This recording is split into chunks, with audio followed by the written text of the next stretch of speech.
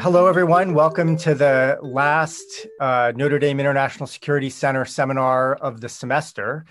It is unbelievable to me that the semester is ending so soon. It's just a whirlwind. And crash feels like a freight train coming towards me instead of riding it. But I hope you're all doing well. And I want to thank you for joining us for the NDISC series and remind you that when the spring semester rolls around forever from now in February, we will pick up again with a great series hosted by my colleague Joe Parent in the spring. So please look forward to that. And I hope you're getting the email announcements about the upcoming seminars. If not, please contact NDISC. Anika Johnson would be very happy to put you on our email list and make sure you get those notices when the time comes. And yeah, so we look forward to that. I know there's also a competing event happening today that occupies some of our attention in the back of our mind. It's not an especially important event for most of us because I hope we have all already voted such that we have nothing to do except watch whichever candidate we preferred ride to victory as all of our compatriots flock to our colors. And I assume that simultaneously, whoever, both sides, whoever you wanted to win will both win. So we'll see. But don't think too much about the election. Let's think about a lighthearted topic, foreign imposed regime change.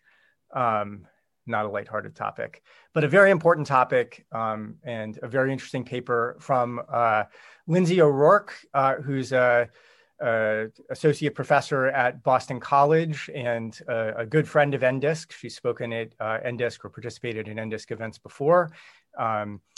She does terrific work. She wrote an award-winning book, which I'll tout to all of you, called Covert Regime Change, and has written a number of articles related to that and on other topics, lots of important topics in international relations.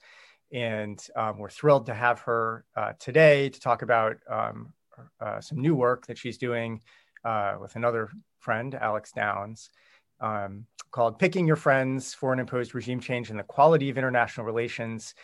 And so just a quick reminder, Lindsay's going to talk for 30 or 35 minutes, and then we're going to open it up to questions and answers. I will keep the queue for the questions, and I'll go through the directions for questions again after Lindsay finishes. But some of you know, and so it's only fair to tell everyone, the queue is open right away. So you can just raise your hand in the participants window if you want to get on the queue. Whenever you have a question, feel free to jump in. But with that, I look forward to hearing. Let's all welcome virtually Lindsay O'Rourke. Great. Thank you so much, Eugene, for the introduction. I really am delighted to be here. Notre Dame has such a fantastic group of security scholars, and it's really been my privilege to interact with you every time I have. So thank you so much for inviting me, and thanks for Anika for working out all the logistics for it. As you said, I'll be talking about the impact of foreign imposed regime change on the subsequent relations between the intervening and the target state. Just a little bit of background on this paper before I get into the talk. It is a co-authored paper with me and Alex Downs. Alex and I have both been working on book projects on regime change, as Eugene mentioned. What was my dissertation, and then my first book was on America's covert regime changes during the Cold War, where I did a lot of archival research and came up with this case, this data set of 64 covert regime change attempts. And then I used it to analyze the causes, conduct, and consequences of covert regime change. Alex, on the other hand, has a book project, hopefully soon to be coming out, on overt regime change, where he looked at all international overt regime changes since 1816. And so he and I have teamed up to write a few papers together. We wrote one on conflict. This one is on political relations between states. We have another one on human rights, another one on democracy.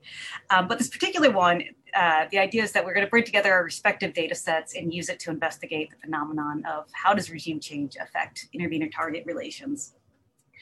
This particular paper, I wrote the theory and the case for it, and Alex is doing the stats. And so it's kind of in this flux point where I've written, like halfway through writing it, I decided to change how I was presenting the theory. And Alex hasn't had a chance to update all the stats, which is why hypothesis 3 and 4 aren't really tested in it. But, I'm a good person. Like, I'm really excited to present it to you because, working out the framing, the theory, and the case study is sort of the first part for getting this paper under control. All right, so with that, I'll begin. Okay, so the big question that we're asking in this paper is, does foreign imposed regime change, or FIRC as we call it, improve the quality of intervener-target relations? When another state overthrows a country and replaces its leader, can it turn an adversary into an ally? Can it fundamentally change the nature of that relationship? The reason we ask this question is that there has been, a limited number of studies looking at the effect of regime change on relations. But the two big studies, Alex and I's on conflict, and then a competing study by Lowe, Hashimoto, and Reiter, came to competing conclusions. Lowe, Hashimoto, and Reiter found that regime changes actually increase the duration of peace following wars that conclude in a regime change, whereas Downs and I found that regime change tended to whether it was successful or failed, exacerbate relationships between the two states. So this paper puts forth a variety of arguments on both sides, sort of all the arguments laying out for why you think it would work, and then the counter arguments. And just to preview our answer, we say we don't expect regime change to improve intervener-target relations. We're skeptical of the positive impacts of regime change. Okay, so a quick roadmap of the talk today. I'm going to give you first just the sort of literature overview, the arguments for why FIRC should or should not improve the political relationships between the two states. Then I'll talk about the quantitative results, which really is kind of Alex's big thing. Then we do a case study of U.S. relationships with Hamid Karzai. And then finally, some conclusions and a couple of questions I'd love to hear your thoughts on. Okay, so when it comes to the idea that regime change can improve the relations between the intervening and target states, proponents of this belief had really laid out 4 arguments for how they think regime change could have this positive effect. So I labeled them regime change optimists in the paper, and I'm just going to briefly go through each of these arguments for why we think regime change could have this positive effect. The first one is very simple, is basically the idea that with a regime change, you get the opportunity to install a like-minded puppet. You have some country that's giving you a problem. If you replace that leader with somebody who wants the same thing as you do, when that new leader acts in their own self-interest, they should be acting in yours as well. This is an argument that many people, most notably Bueno de Mesquita and George Downs, put forth, arguing that you can establish basically a patron-client relationship. Okay, and if this is true, it brings us to our first hypothesis, hypothesis 1, that replacing foreign leaders should increase the political affinity of the intervening and target states. So they should get along better if this works. The second optimistic take is the democratization argument. And here the argument really is that democracies enjoy a special affinity and more cooperative relationships with one another. So if a democracy installs a democracy in another state, those two democracies should then have better relationships. Lowe, Hashimoto, and Reiter make this argument explicitly in the piece that I talked about earlier. But this is also just basically as IR scholars, I'm sure you all know, democratic peace theory, people who believe that there's either normative or structural reasons for why two democracies should have more cooperative relations. Okay, and if this is true, takes us to hypothesis 2, that FIRCs that promote democracy should increase the political affinity of a democratic intervener and the target state. All right. Third pathway for how regime changes could improve relations. Another argument that people have made is that the act of regime change essentially creates a dependent relationship between the intervening and the target. And if you install a leader who's highly dependent on the intervener to maintain their position in power, essentially it's like a patron-client relationship, then they'll have to act in their patron's interest. And through that, you should get more cooperative relations between the two states. This is an argument that was put forth in sort of many bargaining theories when it came to foreign aid. Also, some Marxist dependency theories argue that the act of regime change can create almost a socialization where the subordinate states begin to think in the ways where they support their patrons' interest. There's also another sort of more nuanced take on this. Brian Lai and Daniel Mori, when they looked at U.S. foreign aid, U.S. foreign military aid, they found that this idea that giving aid and making another state dependent on you, it only really worked with non-democracies. This effect didn't work with democracies. So from this group of arguments, we have two hypotheses. Hypothesis 3A, basically, FERCs that install dependent leaders increase the political affinity. And then hypothesis 3B, which is working on like the Brian Lai and Daniel Mori thing, just refines the hypothesis to say that this should only happen with authoritarian regimes. Okay, and the final sort of optimistic pathway for how regime change could improve intervening target relations is this idea that there's certain types of regime changes that pursue hegemonic goals. This came out of some works on regional hegemony, and also in my book, I describe one of the main rationales that the US pursued regime change during the Cold War was for these hegemonic operations in the Western Hemisphere. But the basic idea behind this logic is these types of operations help to create a hierarchical interstate order between a regional hegemon and subordinate states, and that the hegemon installs leaders to accept the intervener's position, and then they maintain this relationship by providing troops, diplomatic support, and economic benefits, and in exchange, they give protection to the subordinate state. Okay, so if this is true, we would expect this type of regime change, this hegemonic type of regime change, to increase the political affinity between the intervening and target states. Okay, so those were the four causal pathways for why we think regime change might improve relations between the two sides. Other people doubt that regime change is going to have much effect on relations. So here I've grouped three pessimistic takes on why regime change won't improve relations. The first one is just rooted in structural realism. Realists believe that a state's foreign behavior is largely a product of its position in the international system. So they don't, one implication of structural realism is that replacing the leadership of a state shouldn't have much impact on that state's behavior, because regardless of who's in power, they're going to face the same, international environment and geopolitical constraints. So regime change just shouldn't work. It shouldn't have much effect one way or the other. Here I have a quote from Mearsheimer, just laying this out. He said, "Realists believe that the behavior of the great powers is influenced mainly by their external environment, not by their internal characteristics. The structure of the international system, which all states must deal with, largely shapes their foreign policies. Realists tend not to draw a distinction between good and bad states because all powers act according to the same logic, regardless of their culture, political system, or who runs the government." So the basic implication here is that, regime change shouldn't have a big impact on state behavior. Okay.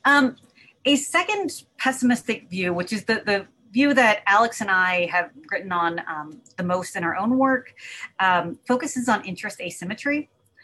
And the basic idea is that if you look at the set of international disputes that lead to regime change, it's often a great power intervening into a minor state.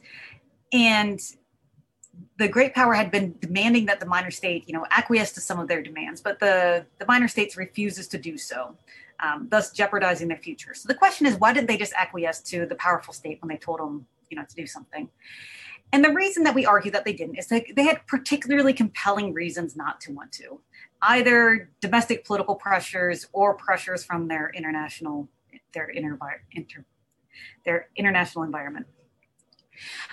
So when you replace a government in this manner via regime change, we say it leads to a catch-22, that given this basic interest asymmetry between the intervening and the target state, newly installed leaders must respond to two masters, their foreign intervener and their domestic population. And this puts them in a bind. If they act in a way that favors the intervener, this tends to generate a nationalist backlash against them and a lot of domestic resentment. In fact, we found that more than half of leaders that were installed via regime change were forcibly overthrown by domestic audiences through coups or assassinations, revolutions. So if you favor your patron, you get in trouble. Flip side, if you favor your domestic audiences, then you're turning against your patron. And again, conflict between the two states can resume. So regardless of which path you go, the ultimate result tends to be a deterioration of relationships between the intervening and target government. Okay, so I hope that makes sense. So that was the main sort of logic that we lay out. This meshes with some other IR work who would focus on the problem of interest asymmetry, not focusing on specifically on regime change, but security force assistance, state building with Lake. But the basic implication of this argument, and also the realism argument, is that regime changes should have no effect on the political affinity between the intervening and the target state, either due to the pressures of the international system or because of these domestic opposition. The newly installed leaders will, revert to their previous behavior, and relations between the intervening and the target state should not improve.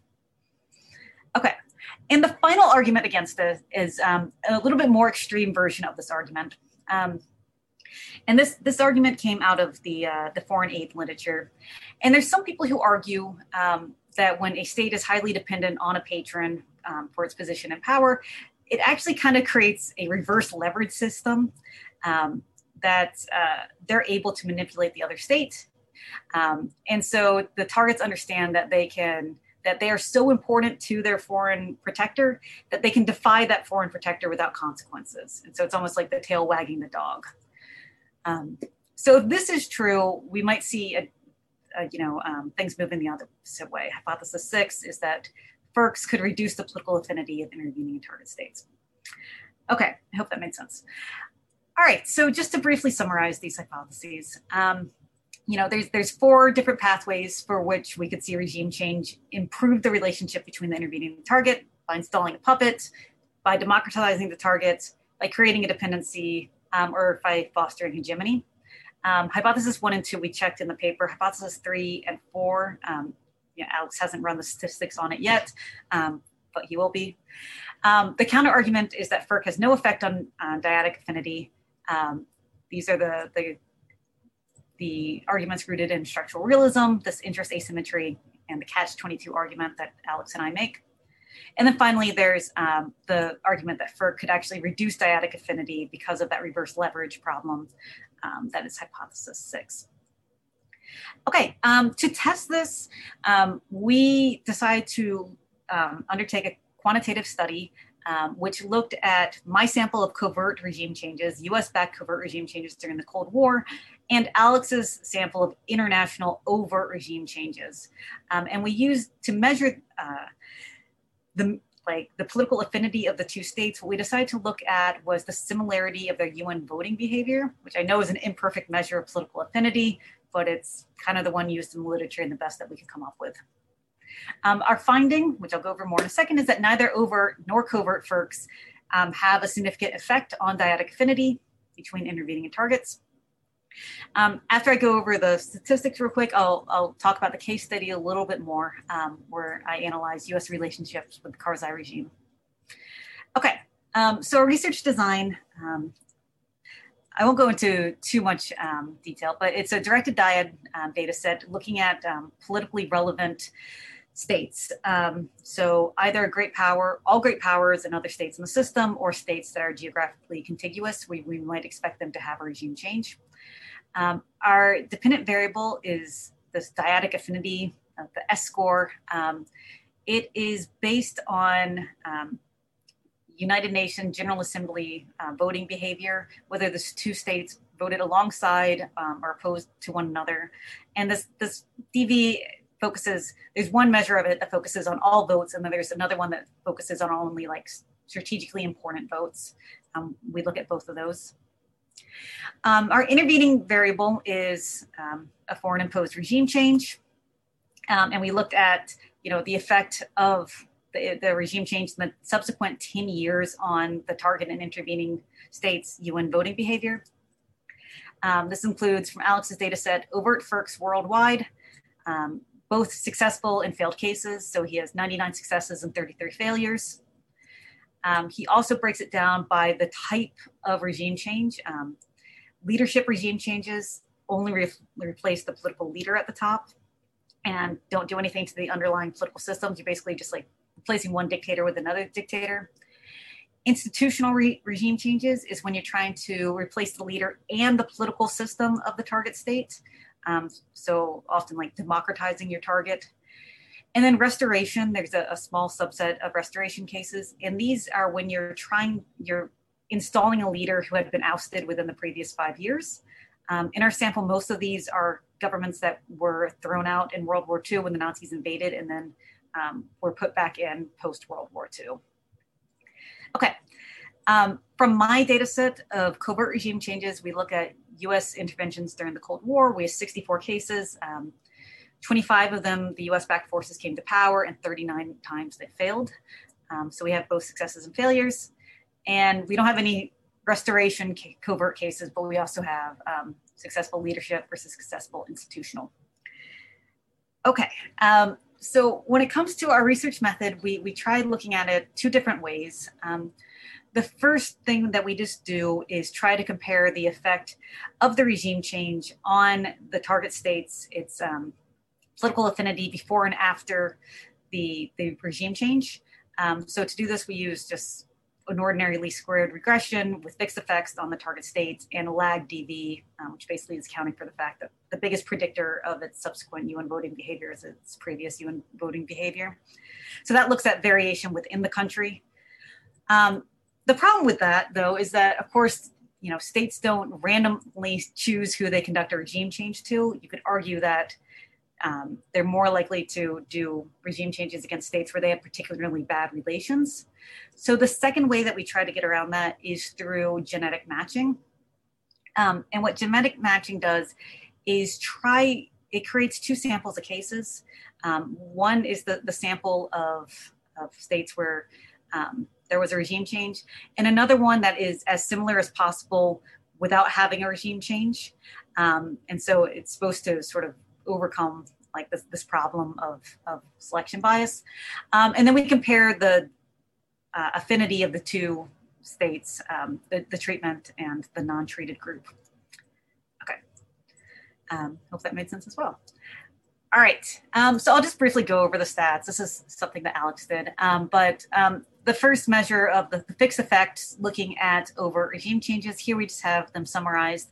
All I want to show you here is that what we have is the effects with the uncertainty bands, 95% uncertainty. And you can see that regardless of what type of operation we looked at, whether we did all FERCs, successful versus failed, leadership, institutional, or restoration, none of these had a statistically significant effect. The second way that we looked at it is by matching to control for selection bias, where we create the two samples. And here, again, regardless of the way that we looked at the overt cases, none of them were statistically significant. None of these distinctions matter. None of them saw an improvement in the political affinity of the intervening versus target state.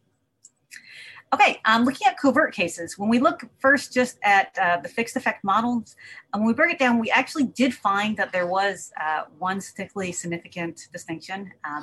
Contrary to our expectations, we found that successful covert regime changes improved political affinity and failed ones decreased it. Each improved about 25 or improved or decreases about 25%. But once we controlled for the problem of selection bias via matching, none of them were statistically significant anymore.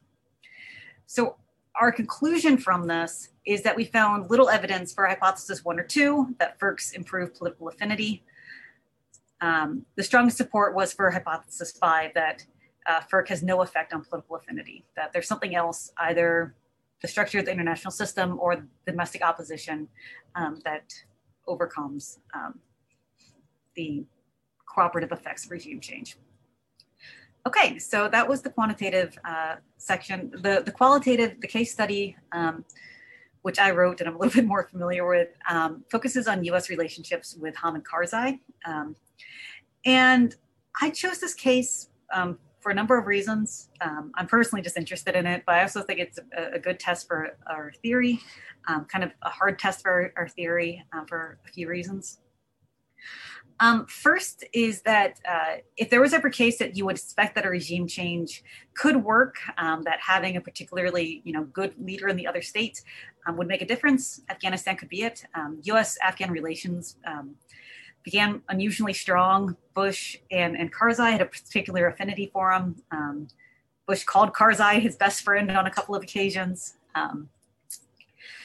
A second reason why I think that Afghanistan is a good case for us is, contrary to popular belief, the U.S. actually decided to pursue regime change against the Taliban before 9/11. One of the interesting things that came out of the 9/11 Commission was that on September 10th, the day before the attacks, there was actually a meeting at the White House where they were talking about U.S. policy towards the Taliban. And at that meeting, the day before the attack, they approved covert operations to try to remove the Taliban from power. And after the following day's attacks, it's sort of a modified version of this covert plan that they started implementing September 20th. But the reason I bring this up is that it suggests that Washington actually thought that Afghanistan was a good candidate for regime change and that this could work. They weren't just making this decision under duress of the September 11th attacks. Third reason is, Washington was really enthusiastic about Karzai for a number of reasons. One, Karzai had relations with the CIA going back to the 1980s with Operation Cyclone. He had been a go-between between the CIA, the ISI, and the Afghan Mujahideen. But unlike many other people, he didn't have much blood on his hands from doing that.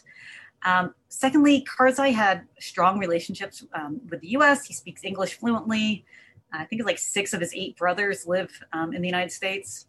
If you ever are in Cambridge, his brother has an excellent restaurant called Helmond. I highly recommend. Third, Karzai had a lot of strong political credentials. He was a relative of the former king. His father is the leader of a powerful clan. He had been the deputy foreign minister prior to the Taliban. So he was just sort of, politically a good person. And finally, Karzai is Pashtun, which is the largest ethnic group in Afghanistan with 42% of the population, and also the ethnic group that the Taliban draws from. And so we thought that we could help co-opt Pashtun support by supporting Karzai. All right, so for all these reasons, he checked all the boxes, and he was saying exactly what the Bush administration wanted to hear, that, he would crack down on terrorism. He believed in democracy. He wanted to bring markets to his country, everything. He had strongly aligned preferences with Washington. It was also believed that he had popular support within Afghanistan. In fact, he won the 2004 election with 55% of the popular vote, making him the first democratically elected leader of Afghanistan, which, given how complex the political system is in Afghanistan, is a remarkable feat. Okay, so as I lay out in the paper, particularly during Bush's first term, Hamid Karzai and Bush enjoy very good relations. The U.S. was initially very optimistic about how well the regime change went in Afghanistan. But by around 2004 and 2005, this relationship began to crack because of this interest asymmetry that we talked about in the paper. And at root is just this conflicting interest between Washington and Kabul. What the U.S. wanted Karzai to do was effective counterinsurgency. And to have more effective counterinsurgency, we thought that he had to have better governance for the country and crack down on corruption. We saw that the corruption of the Afghan regime as one of the fundamental impediments to building a stable political system in Afghanistan. Karzai, for his part, he understood that, with a country as complicated and as ethnically heterogeneous as Afghanistan, in order for him to maintain power, he had to try to bring together many different coalitions. And in order to do this, he needed to buy off his domestic opponents via corruption, via graft and other things that the U.S. disliked. And he also understood that the Taliban was not going away anytime soon. And he wanted to negotiate with them to bring them into some role of government, which of course the United States at this point was opposed to doing. So these just fundamental, conflicting interests about how to govern the country led the U.S. and Afghanistan to start, fracturing the regimes. Once the Afghan insurgency picks up in 2005, this relationship really starts to split. The Taliban, tried to deride Karzai, call him America's chief puppet, and tried to create domestic opposition to him. And as I tried to process trace in the case study, beginning in 2005, Karzai, facing this domestic pressure, begins distancing himself from Washington, taking more, anti-Washington beliefs. He criticizes American military actions, a number of high-profile American blunders, such as burning Korans and an incident where a U.S. soldier killed 16 Afghan children. He very publicly criticized Washington for doing it. And, as the insurgency grew, as one Afghan minister phrase that he said, Karzai went from an Afghan Mandela in 2002 to an Afghan Mugabe in 2007. Despite all of this, Karzai and Bush had, a relatively firm foundation of their relationship. So even as, things began to deteriorate, they were still okay. Once Obama came into office, though, things got even worse. The Obama administration was fundamentally skeptical of Karzai from the beginning. Joe Biden walked out of the dinner with Karzai after Karzai refused to renounce the corruption in his government. Hillary Clinton called it a narco state. As the relationship just completely tries to deteriorate, Washington tried to improve it by what I said, off the books aid. But really, they were spending millions and millions of dollars of cash or trying to bribe them back into compliance. This didn't work. In 2009, there's some evidence that the U.S. began trying to feel around in Afghanistan if there was somebody else that we could support in the elections. Holbrooke was putting out feelers to see if there was another candidate we could back. Karzai got wind of this and, of course, was very upset with the United States, even though he did win re-election. The paper concludes that, the relationship between the two states just fundamentally deteriorate. Karzai's hurting description to the U.S. when he decides not to run, when he leaves, because he no longer run for re-election, he says, "To the American people, give them my best wishes, my gratitude. To the U.S. government, give them my anger, my extreme anger." I like this quote from a European diplomat describing Washington's relationship with Karzai. "Never in history has any superpower spent so much money, sent so many troops to a country, and had so little influence over what its president says and does." Okay, so the conclusion that I hope that I came from that state, from this case, was just how this interest asymmetry can lead to this, catch-22 between the installed leader and their foreign backer, and how that can drive a wedge between the two states. So my conclusion is that, contrary to the regime change optimist, we don't think that states can transform their relationships with their adversaries by replacing their leaders, democratizing their targets, creating dependent regimes, or installing puppets.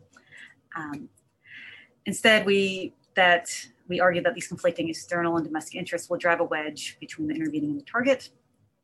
And our quantitative analysis of UN voting behavior, along with our case study of Afghanistan, we hope reinforced this conclusion.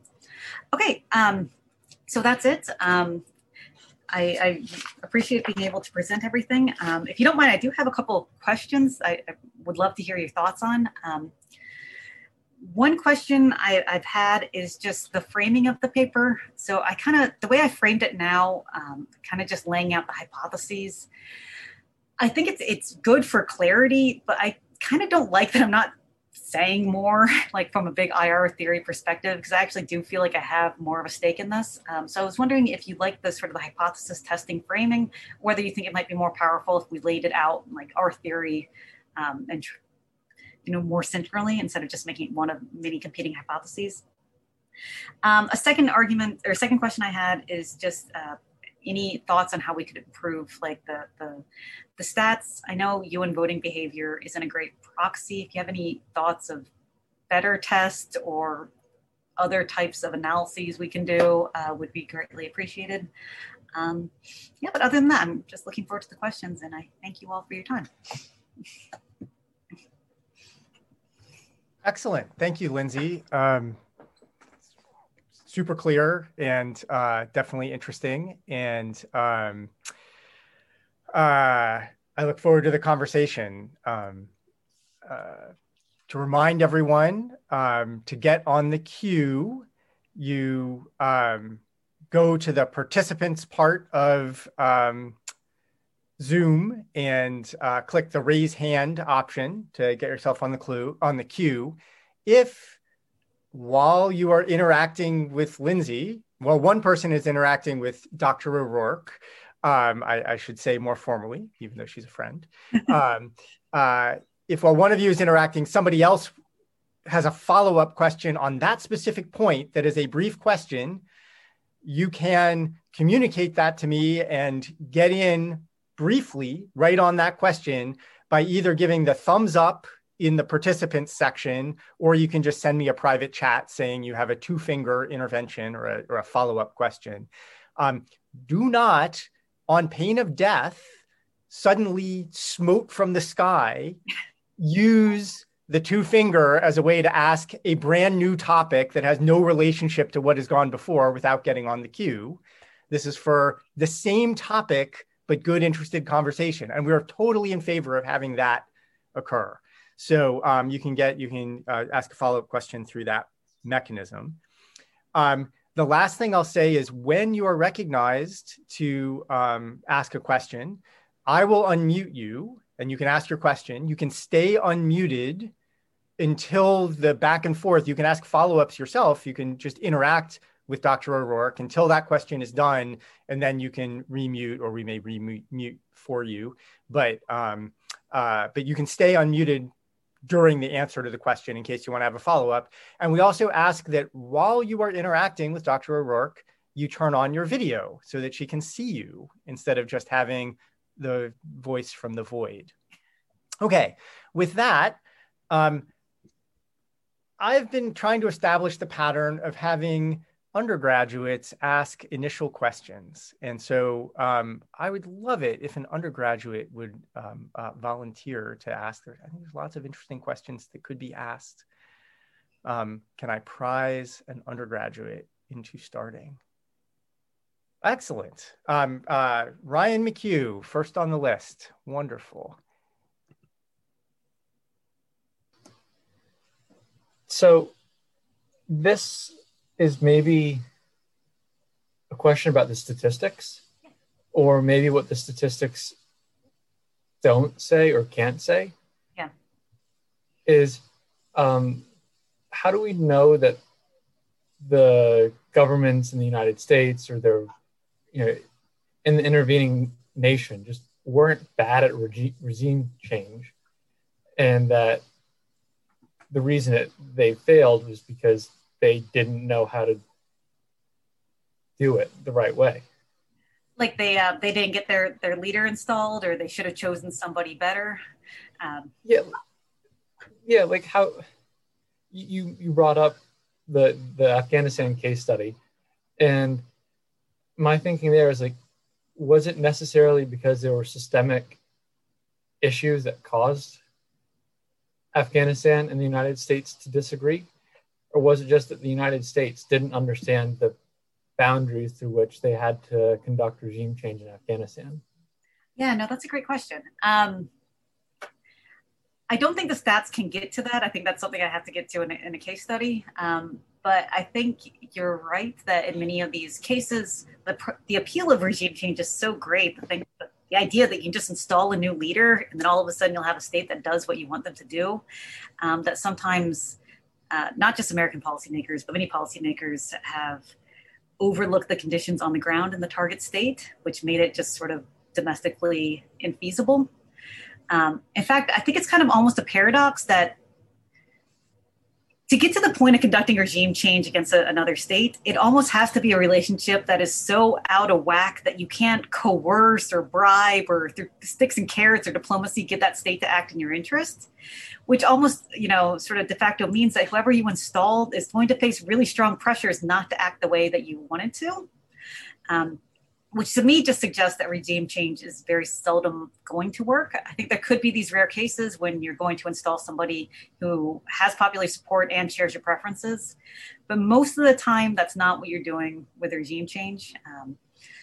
The times that those did happen, it's oftentimes like you're liberating them from a third party or something like that. It's not just overthrowing a country. So I don't know if that answers your question, but I think you're tapping into like a deeper skepticism about regime change that I agree with.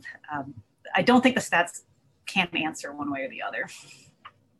Okay, that answers my question. I didn't honestly know like how much statistical analysis could, or how much light statistical analysis could shine on it, or whether it was just, this is more of a normative arena. Yeah. Yeah, there might be some sort of test that you could do it. If you could have some sort of statistics where you could have a measure of like how far off the person you're installing is from the preferences of the population, you could get to it. But our analysis didn't do that. But it's a good suggestion. Thank you, Ryan. Thank you. Yeah, thanks, Ryan. Next, we have Zoe Dash.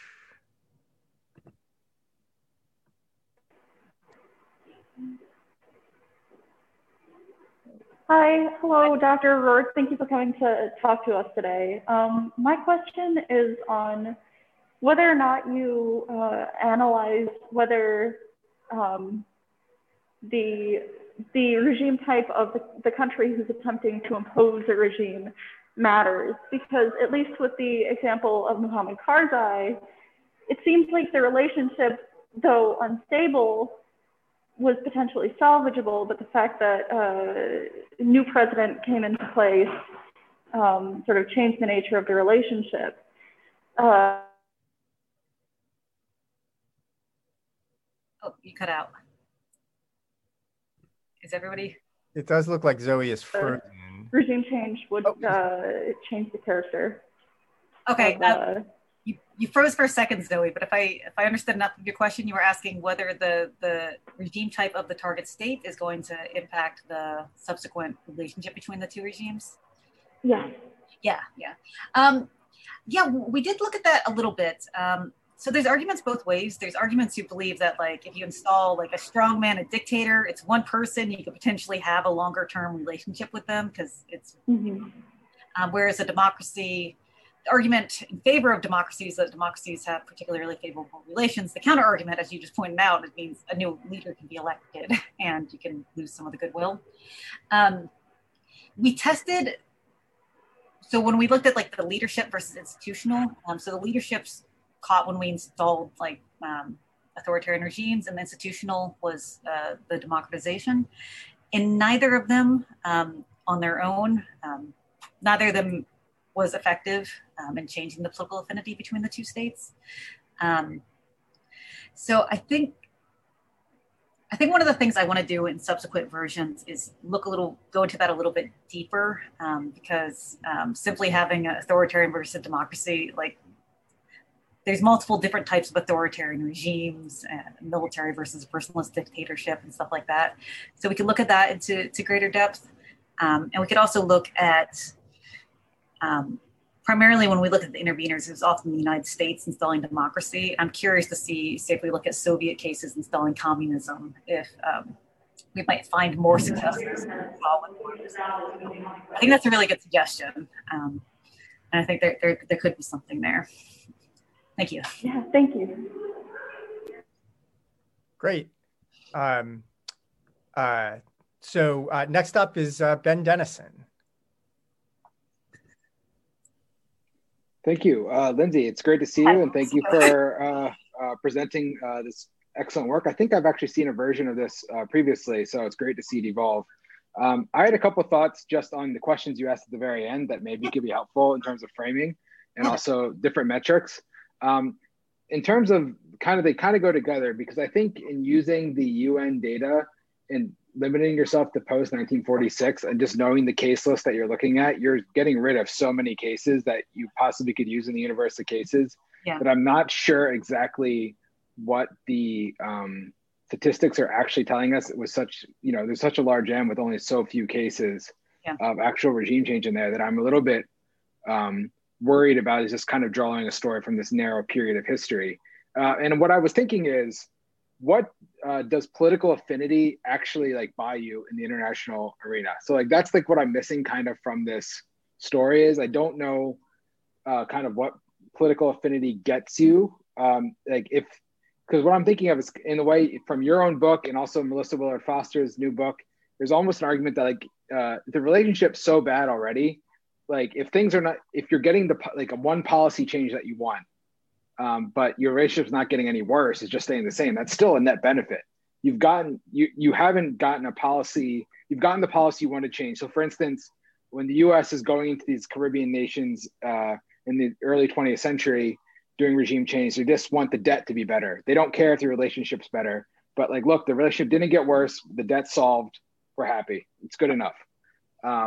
So I guess kind of if there was a framing on what does the political affinity get you, and you could even tie it back and go, going back to Metternich, he has all these quotes talking about how he felt obligated to go do regime change throughout Europe through these wars of secession, trying to make sure that these states didn't kind of grow and become alternative regimes that would threaten him, or just some type of theoretical story that would capture the more historical cases that I know you and Alex have in your data, I think would be helpful. And one possible metric, just to kind of finish up, I was thinking of, I think Liz Saunders has this, I could be wrong with the temporal dimension, but the number of diplomats being sent between countries, or the number of diplomatic cables going back and forth, that might be a way to kind of track, if the diplomatic relationship is getting better over time, maybe that's one proxy for it's a better relationship. But I would spend a lot of time thinking about what exactly is it? Do you want political affinity, or do you want some policy to be changed in the country? Because my guess is in most of these cases, it's that narrow policy change. And if the relationship gets better, that's just a side benefit. Yeah, that's a good point. I mean, I agree with you. I'm not thrilled with political affinity. I'm kind of, in my book, I did UN voting behavior. I also did foreign policy portfolio similarity, which is kind of just whether you have the same alliances. But I think they're both pretty imperfect for getting at what we're actually trying to get here. One idea I had was there's not a huge number of cases here. What if we just went through the, 180 cases in our sample or something altogether and just tried to code it on the issue of the disagreement, whether it resolved or not. But then I was thinking that people might just find that kind of subjective, and a lot of the times it's not a simple yes, no, there's multiple things going on. So I don't know how other people would feel about that. I mean, there's some studies of sanctions that have done similar things, and I thought about trying to do that. I think you're absolutely right. Sometimes it's just about the particular policy. You might not care whether they vote alongside you in the UN on a whole bunch of things. You just want them to, I don't know, not elect this candidate or something like that. So yeah, I would love to hear other people's thoughts. It's something I've struggled with. I'm not sure what the best answer is there, but thank you. Sorry, I couldn't give it more helpful, but no, that's great. That's the framing. I would kind of go towards that direction. Yeah, I wasn't expecting to see you, so it's a doubly pleasant surprise. Yeah. Okay. So next on the list is Ilana Rothkopf. Who Hi, thank you for your paper. I really enjoyed reading it, and my question / comment really dovetails well with what Ben was asking. And because what really struck me when I sort of read sort of the first question of that's really about the relationship. Can you turn enemies into friends or foes into friends? And I guess the first thing that I think about is what does the bilateral relationship between the countries look like? So I mean, the first thing I thought of was trade, but that's actually quite poor because countries that don't like each other trade with each other all the time. But I guess thinking more about things like what Ben suggested with the diplomatic cables or like sporting events, or I don't know, I am struggling to think of a good one, but maybe just focusing less on things like how similar they are in the things that they do. Or because they don't have to like the same things to have a good relationship. And so I'm wondering if there's ways to really just focus on, and I actually really like the idea of looking specifically at the cases. And I don't think it's subjective or any more subjective than coding a data set. So.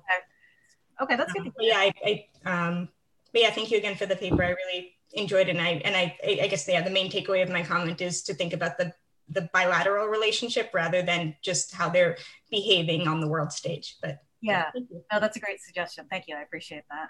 Maybe we can look at a whole bunch of different factors to try and come up with some composite or something like that might be better than just focusing too heavily on one. Looking at a whole bunch of different factors definitely introduces challenges, weighting the different factors or what factors, like that is a much less clean way of doing it than either what Alana's suggesting or what you're currently doing. Now that might be worth it, the trade-off, but it does, like, that turns it into mush. Now you can maybe have delicious mush, that's possible, but it's danger, Will Robinson, danger. So instead of injecting myself, I'm going to stick with the list, even though I'm tempted. Mike Dash.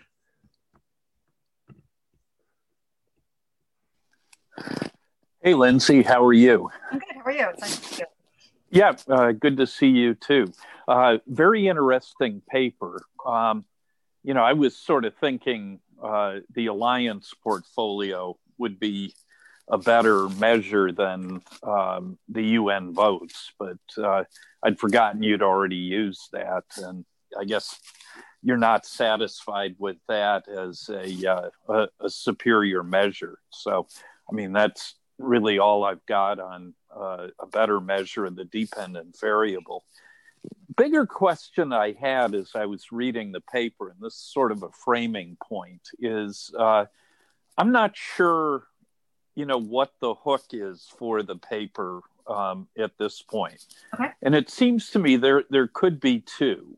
One is if you think that the world of FERCs is not over, and maybe you think that with the coming to power of a new administration in the United States, the stock of FERC might go higher.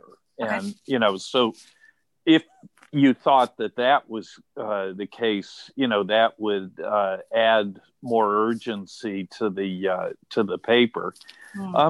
Another possibility, though, is the puzzle of the FERC. And my colleague, Ben Dennison, already spoke, but didn't, sort of mention his own work, which is, the whole question of why, given that FERCs don't work very reliably, we still end up doing it. Yeah. And that could be sort of a theoretical way of framing the paper, which is, whether you buy his arguments or not, it seems inevitable that we're going to keep getting sucked into these things. Yeah. And so given that, an empirical assessment of the sort that you and Alex are undertaking is important, although then the problem is if Ben's right, then even if you're right, we're still going to keep doing these dumb things. I guess, it's an interesting intellectual puzzle. It's not very satisfying for you because I know you want to fix U.S. foreign policy, but whether we can actually do that or not, I don't know. But it does seem to me, whichever way you go, the paper needs a little bit more of a hook than it has. It's got, some literature, although in some cases a literature that's getting a little bit long in the tooth at this point. Yeah. And it's got some very interesting findings. But again,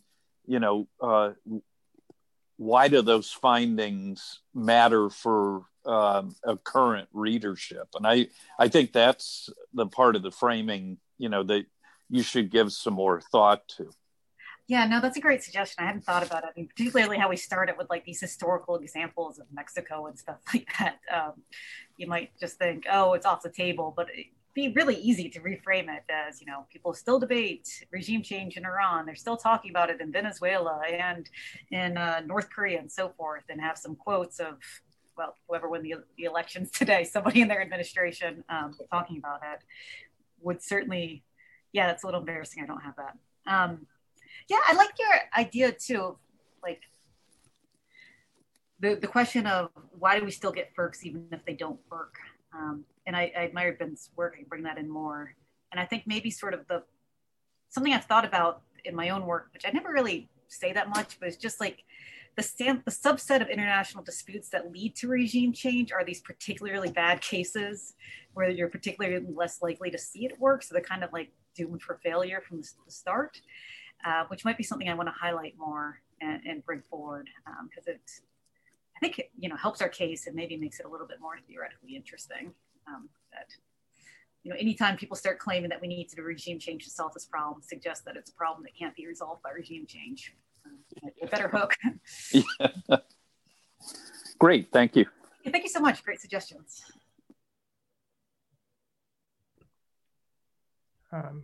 All right. I'm still tempted, but next on the list is Fritz Heinzen. Good afternoon. I enjoyed this. I'll quickly admit ahead of time that I only had a few minutes to look at your paper, and I'll go back and look in depth here. And I found your framework fascinating, very interesting. And then the part that I would know a little better is the Karzai case, and I was intrigued by that, and it made me then think about back to your framework, and this is the nature of allies, and when allies, not creating allies, but pre-existing allies, and their roles, and one of my colleagues is writing the 3-volume official history for his country in Afghanistan, and so we talk at times about this, his country and the U.S., and it was very interesting how a number of the U.S. allies took the same approach with Karzai initially. This is a positive experience. This is good. And then things start to fall apart. Yeah. But thinking in this case of not just Karzai, but in other cases here, you have various levels of allied action, of support for the U.S. or opposition.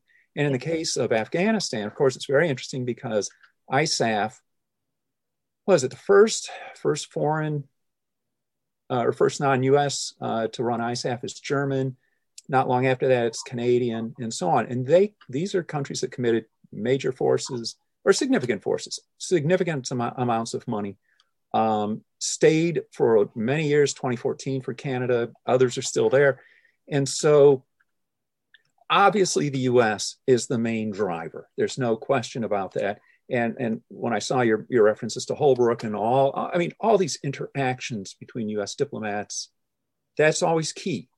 But I'm just sort of curious if you have a way or how you value or look at, without, again, overcomplicating. This is going to, I know, make it more complicated for any frameworks. Yeah. But allies cooperating, allies resisting. Yeah, I'm a little embarrassed to admit I hadn't really thought about bringing in European allies and bringing them into the dynamic. I I think that's a good suggestion. It'd be interesting to see, you say your friends say that many of the same, like mirror the same basic relationship with the United States, where they started off very positively, and then this fundamental shift led them to split.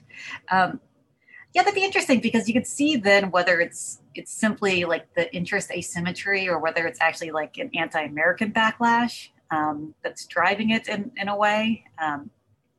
So I think that would be worthwhile looking into, just to see what each state was expecting going into, and then, how they diverged. Do you mind if I ask you have a friend who wrote a 3-volume book on this? He's right now, he is writing, he's finished writing the 3-volume history, but his government, his Ministry of Defense and others get another look at it before it comes out.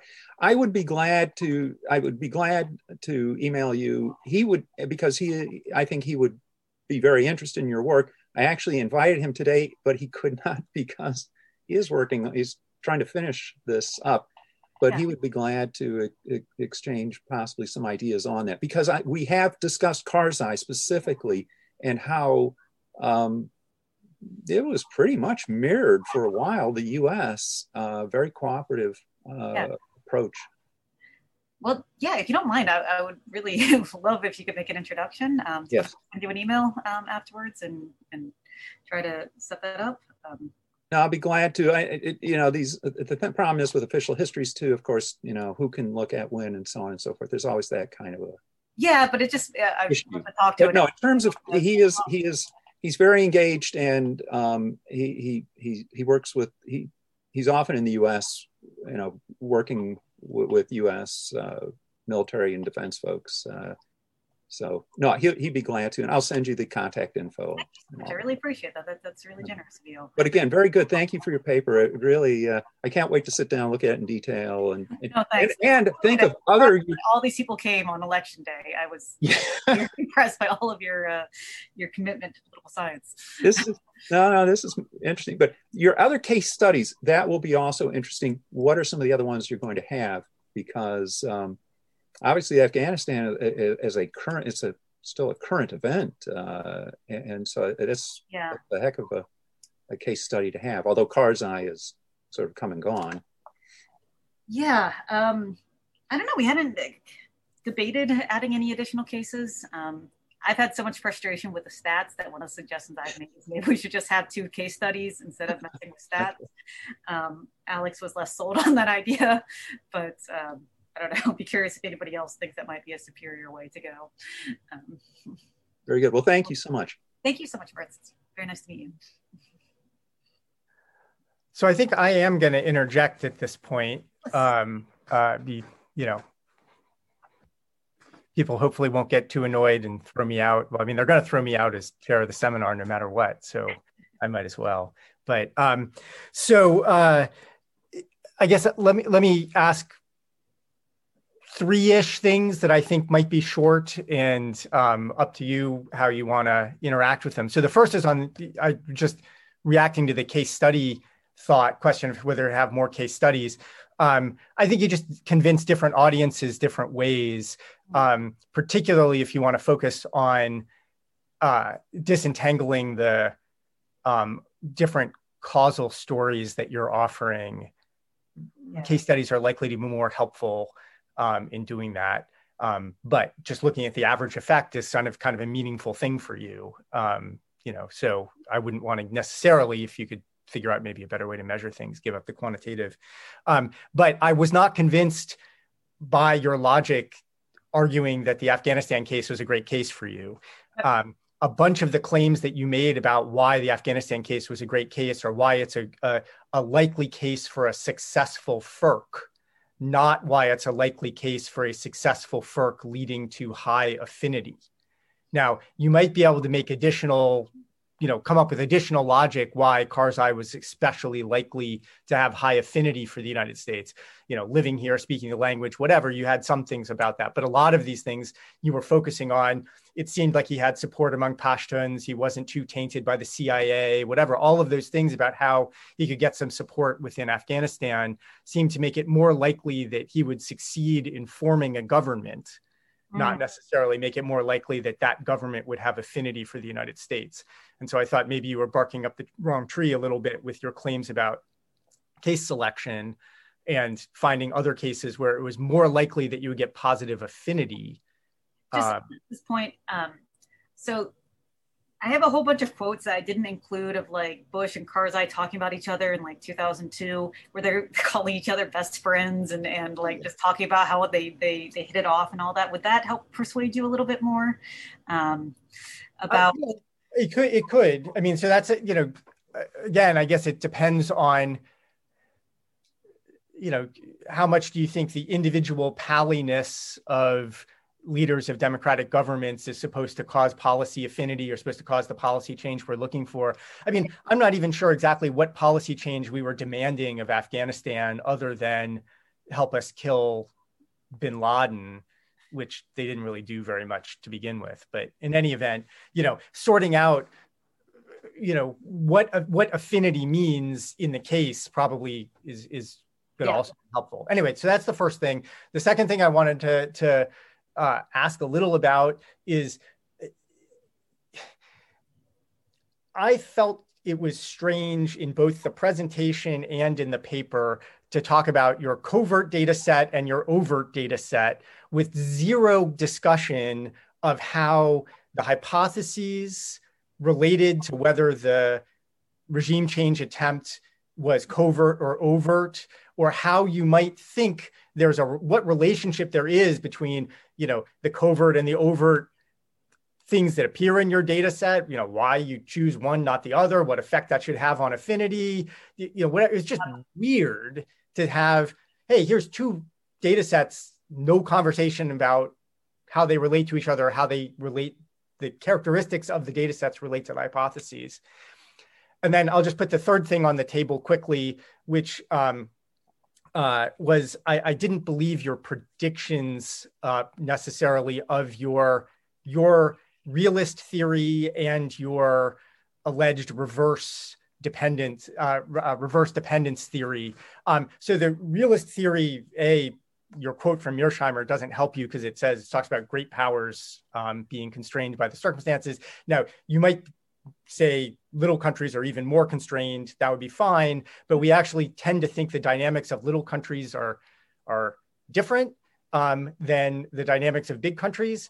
And it would strike me that in many cases of regime change, a realist sitting in the little country that has just been regime changed might recognize the international context to them that is relevant to them is there's this big country that just changed my government. Right. So the biggest threat to them is the government that just put them in, the foreign patron that just put them in power. And then the question is, how does the realist prediction, when the little country identifies the big threat is the country that just FERC'd them, how are they supposed to react? And if you think they're a powerful country, you might expect them to balance and therefore not have the friendly relations you're predicting. But if they're a tiny country next to a gorilla, the normal realist prediction is this country threatens me and I'm tiny, and so I might bandwagon. It might actually, the realist prediction might be affinity.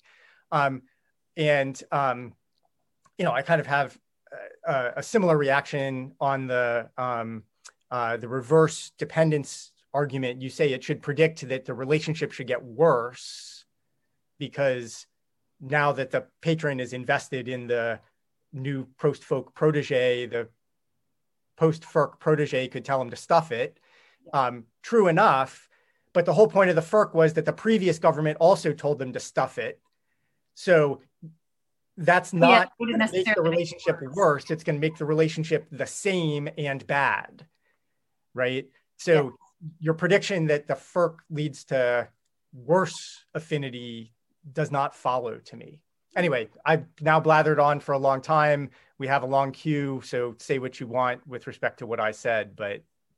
Okay, that was all very helpful, Eugene. Thank you. Yes, noted about the distinction between covert versus overt. I mean, I have a whole theory of that in my book. I do not bring it in at all, which you're right, is kind of weird. So yes, easy to bring in and talk about when we would expect to see one or the other. with the realist logic, yeah, so that's like the kind of interesting thing where almost all of these are powerful states intervening into weak states, which suggests that the weak state should bandwagon with the positive state or else risk being overthrown. But they don't, which for us is the fundamental problem. The fact that they won't bandwagon suggests that there's something very compelling, either like these domestic pressures or their international environment that makes them not bandwagon, which makes— But it's just not the realist prediction anymore. So you might be right empirically, and it might help your preferred story. Yeah. But your realist hypothesis is no longer a competing hypothesis. Well, I mean, the realist thing is the same direction as us. The problem with the realism is we're both making the same predictions, but maybe we just drop the realism and just have us be the counter arguments type of thing. Because it's not necessarily clear from realism what the prediction is about the behavior we should try to see. We can talk more about this, or you can just not believe me, but I think I was trying to make a clear case that the realist prediction is higher affinity. Oh, I see. But I didn't quite get that. Oh, okay. Right, because little states bandwagon with big states that threaten them, and they've identified the threat, which is you just furked me. So yeah. Unless they had a competing like great power that they could balance with instead. Okay. Yeah, sorry, I didn't quite get your point at first, but that's a great point. Let me think about that more. So thank you, Eugene. Sure. So, hey, we have another undergraduate. Fantastic. I want to encourage all the other undergraduates too, but Fritz Holzgreffe.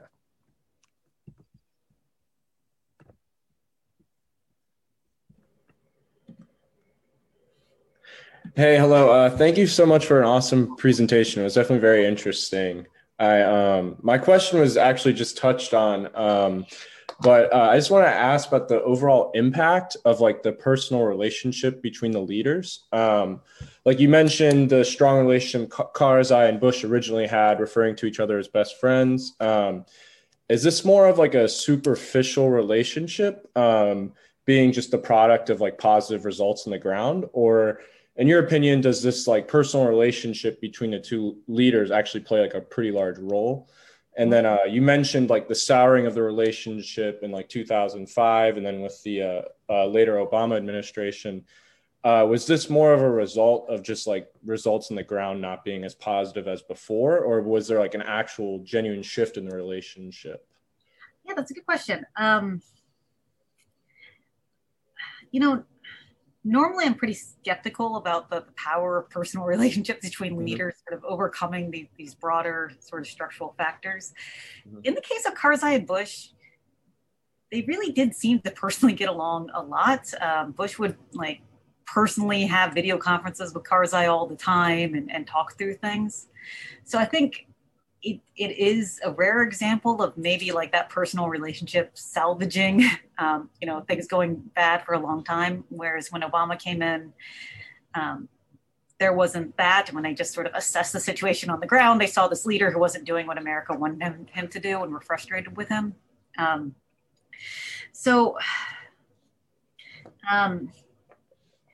Yeah, I mean, I think it had a decent impact during the Bush administration and sort of, prevented things from going completely sour.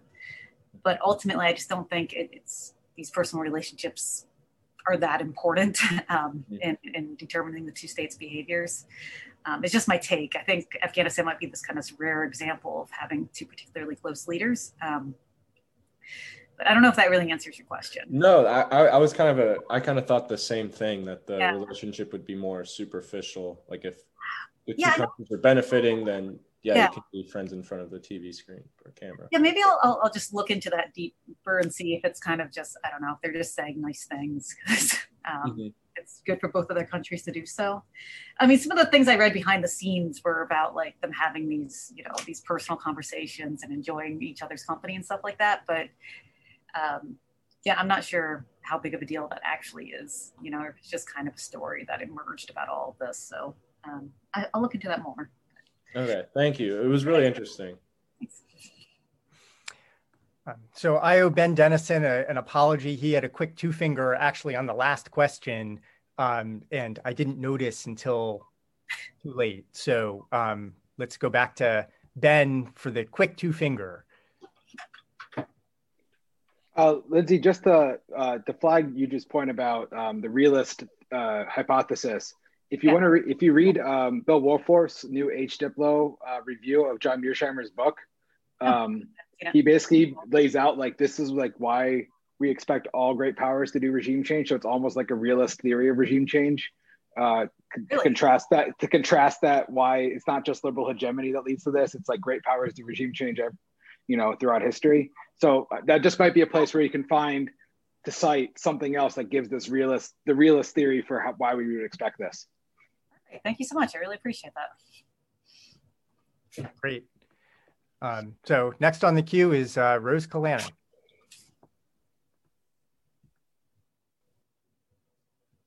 Okay.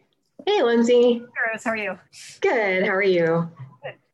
Good. So I have a couple of questions. One is sort of like a brainstorming question. The other one is a more discrete question. So I will start with the more discrete one, which is, it occurs to me that there's another hypothesis that you could test that is often made in arguments about FERC, which is that of a demonstration effect.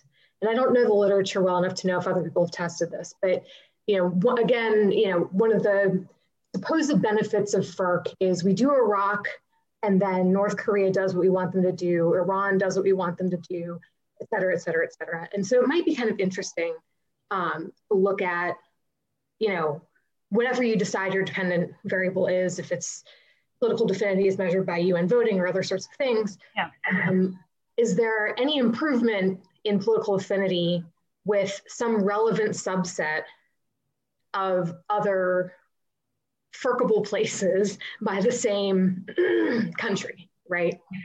And sort of how we might think about that. That could be, an interesting thing to explore. I don't know if people have looked at that or not, but it's definitely in the policy discussion. Yeah, I don't think anybody's looked at that, but that would be particularly if we do like the hegemonic regime changes, like I talk about the US ones in the Western Hemisphere, and then like Essen talks about Iraq being a hegemonic regime change. Mm-hmm. We can sort of see if there is any sort of evidence of these other potential adversaries, being more pro-American afterwards. Yeah. And maybe that's a separate paper, but maybe you can also tag it on without too much extra. I don't know. Yeah. That's a good suggestion. Thank you. I never thought about doing that. Yeah, sure. And then the second point is, I think that the way that the paper is written is extremely straightforward and easy to read, and that is all awesome. I personally don't love the hypothesis testing style, but I think it's appropriate in this case. Yeah.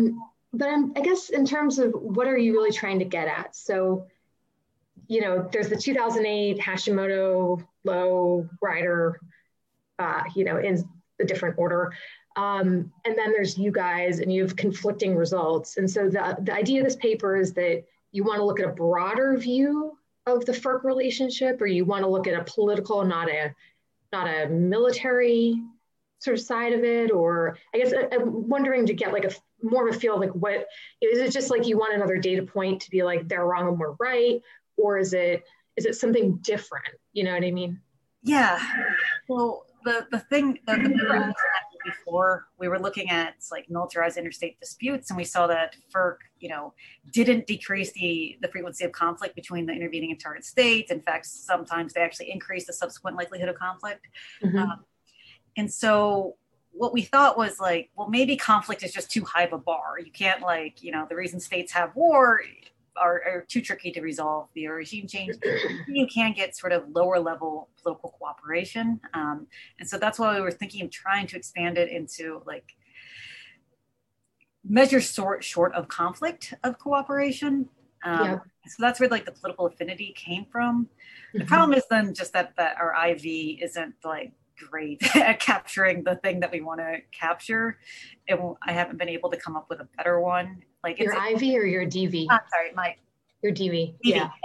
My DV of trying to cooperate, like to capture like how cooperative relationships are short of war.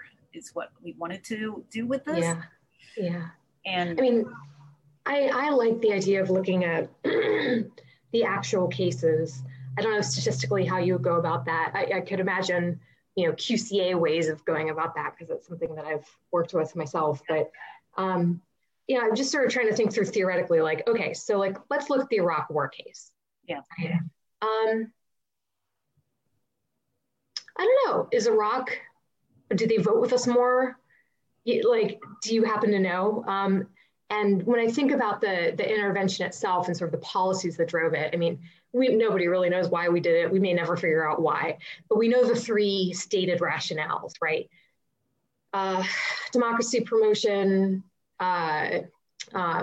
nukes, and terrorism, right? Yeah. So, okay, it's democratic-ish, but they haven't gone nuclear.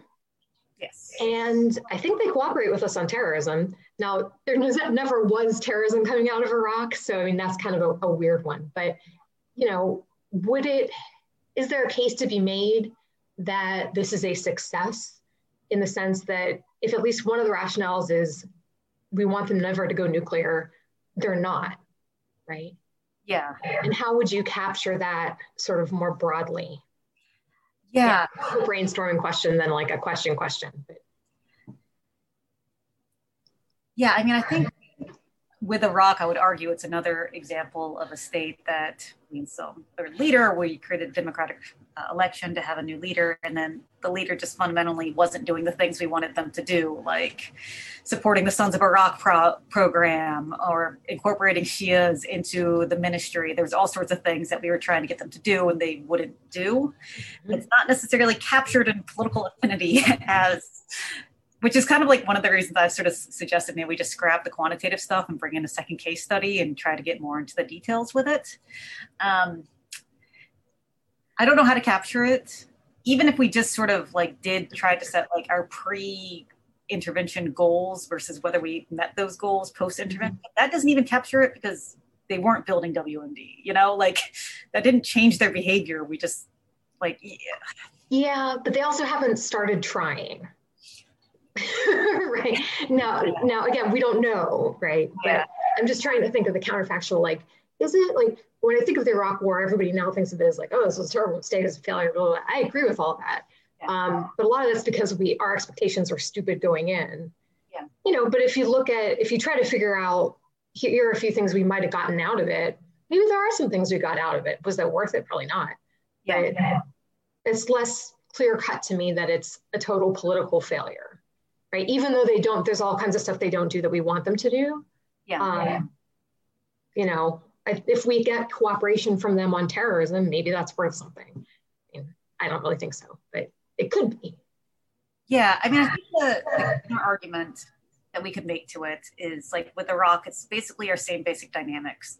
Like Saddam holding democratic elections, he's going to lose because Sunnis are 30% of the population, and the Shia leader would come to power. So he was never willing to do this. Afterwards, we have a new leader, they're democratically elected and they're Shia, but they're still facing the same political constraints of having this like three-way divided society. And when we demand that they do certain things to make their country more stable, like Sons of Iraq and incorporating Sunnis in the ministries and stuff like that, they also refuse because of the same basic domestic political problem.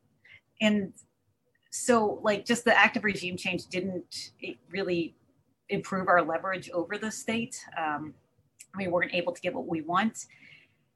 It's a messier argument. Like, I think we're right, but I don't know how to mesh that onto any sort of like quantitative analysis or broad picture thing. So it's such a case by case thing. And then my fear is like, okay, what if we were to an article with like showing Iraq and Afghanistan went wrong? Well, we're like the 9,000th article to do that, So I don't know. Eugene, I see you shaking your head. Well, I don't think that would be a good article. Okay. Iraq and Afghanistan would not be a good. Yeah.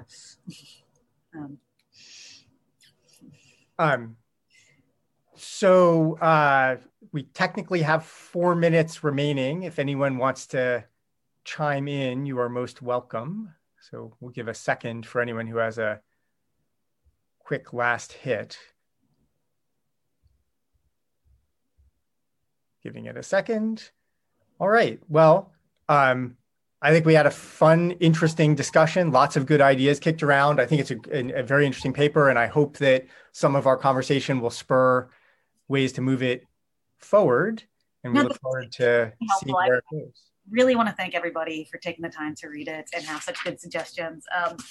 You gave me a lot of great ideas. I'm still not sure exactly what to do with this paper, but you pushed me in some great directions, and it's definitely going to be better for because of this. So I really thank everybody, particularly on election day, for hanging out and doing this with me instead. Well, so thanks everyone for coming. Good luck with the end of the semester, and I look forward to seeing you again at NDISC seminars when I'm not running things next semester. So please come back, and as we head out, let's all thank Lindsay for a terrific seminar. Thank you.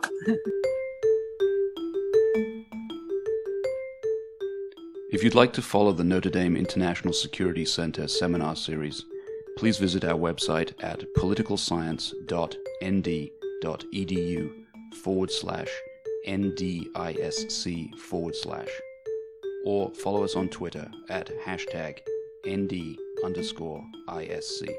Please note that opinions expressed in the seminar series are solely those of the participants or speakers, not of the International Security Center or the University of Notre Dame, which take no institutional position. Music for this podcast is licensed under Sample Swap.